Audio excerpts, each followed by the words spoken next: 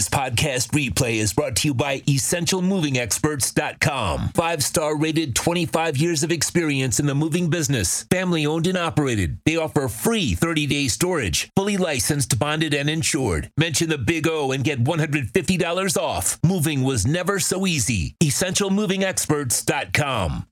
Let me tell you what else do we have going on. You want to hear an interesting story that a lot of us were right about. A lot of you were right about, and so was I, because it wasn't something that you or I, it took a lot to kind of figure out. We kind of knew it. Kind of like it's elementary, my dear Watson. Some of you didn't, but here's the thing.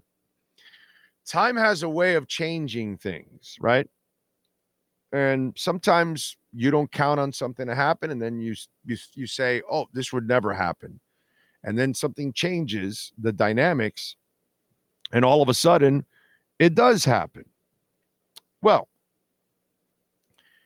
a lot of us, once we heard Belichick was released, right?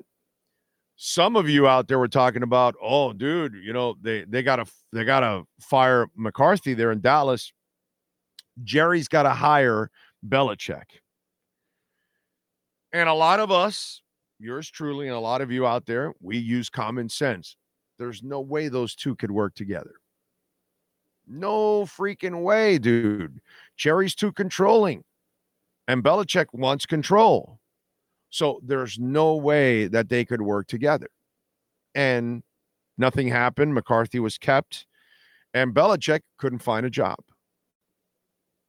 So now Jerry Jones was asked about Bill Belichick, and he goes, I know him personally, and I like him. There's no doubt in my mind we could work together. None. We all know that he's certainly excellent, maybe at the top of his profession. To say that any one person automatically assures you of a Super Bowl is ridiculous. That's too high of an expectation for him, but he is maybe the greatest pro football coach of all time, could very well be. He is a friend and I like him, and I want to make it real clear. I wouldn't have any problem working with him. Now, I want to tell you something about Jerry Jones. Well, I have my negative comments about Jerry, and I can hold them for now. The positive comments I will say is he's a hell of a businessman. He also understands a little psychology, and he just used it. He just planted a seed for a plant that could end up growing and making us look wrong. And I'll tell you why. So Belichick is set in his ways, and he wants his control. But guess what? He got a slice of that humble pie this offseason. 7 teams had coaching vacancies. 7 teams said, Bill, thanks, but no thanks. We're out of here. Or 6, right? Because New England can't count. All right? So they all said, no thanks. Even Atlanta, they would not break up their franchise the way it was structured so he could take over and run everything. So now Belichick gets to eat that humble pie the entire year. I don't know if he's going to go into broadcasting, which would be actually pretty interesting to watch him in broadcasting. I want you guys to watch something called the history of AFL pro football or something. I've told you about this. It's a 5-part series. It is one of the greatest biographies you will ever see about football. And it's all about the history of the AFL from 1960 and 1970 into the merger with the NFL and the history of it all. And I want you to see some of the interviews with Belichick there. That's the Belichick you're going to get, not the one, So, because you hear people on television talk about, oh, no, he would be good. They are right. He actually, when he wants to, he does this on purpose. He doesn't talk to anybody. And he mumbles and whatever. But go watch him in that series. And he's smiling and he openly talks about football and all, because you get him talking about football and he'll become a parrot.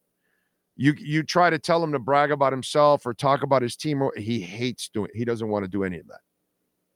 That's all it is. And so he purposely screws with you. But he does have a personality. It's just you need to watch the history of the AFL, that 5-part series, and you'll see what I'm talking about. But back to my point. He has now had a slice of humble pie handed to him. Now he gets to eat it all year. Okay? Now he has to think, am I getting too old? Nobody wants me. And one thing they made clear, it looks like they don't want to give me control.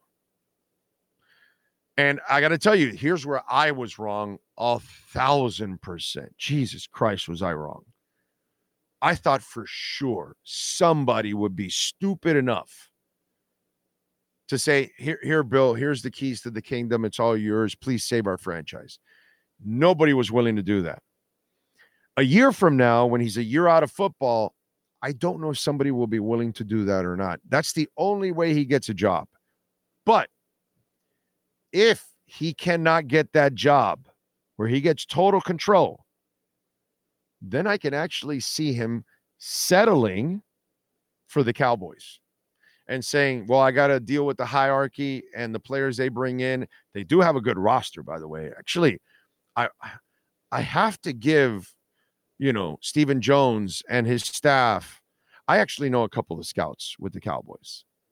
Okay. And I'm going to tell you something they tell me all the time, because I mentioned it to one of my friends that's a Cowboys scout about 6 years ago.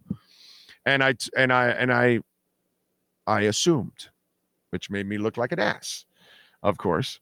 And I said, so you guys bring those reports and they just, throw them in the trash and Jerry picks whoever the hell he wants. And he goes, no, they actually listen to us.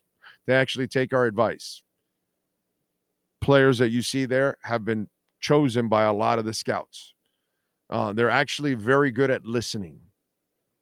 So for the ego stuff that you hear, some of the scouts, and they'll tell me straight up, especially one of the two guys that I know is kind of like me, that he has no qualms in telling you exactly what the deal is.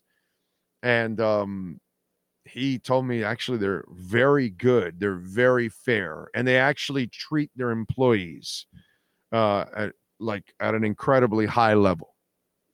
So they have a very good reputation inside the league. Now, as for the coach, well, the coach is a puppet and has been a puppet since Jerry Jones is there. So that's one thing that does not change, and it's there.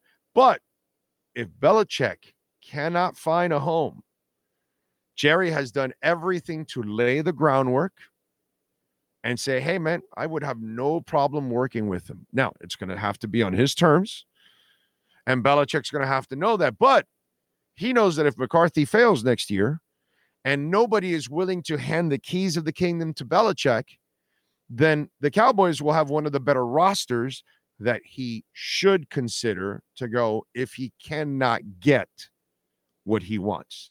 He couldn't get it this year. Will he get it next year? Because you got to figure next year is shit or get off the pot for Bill Belichick. He either gets the job or he's out. He's done. It's over for him. So Jerry did a nice little psychological ploy to kind of put himself in that position for a possible acquisition of Bill Belichick in 2025. Very smart by the old man. Very smart.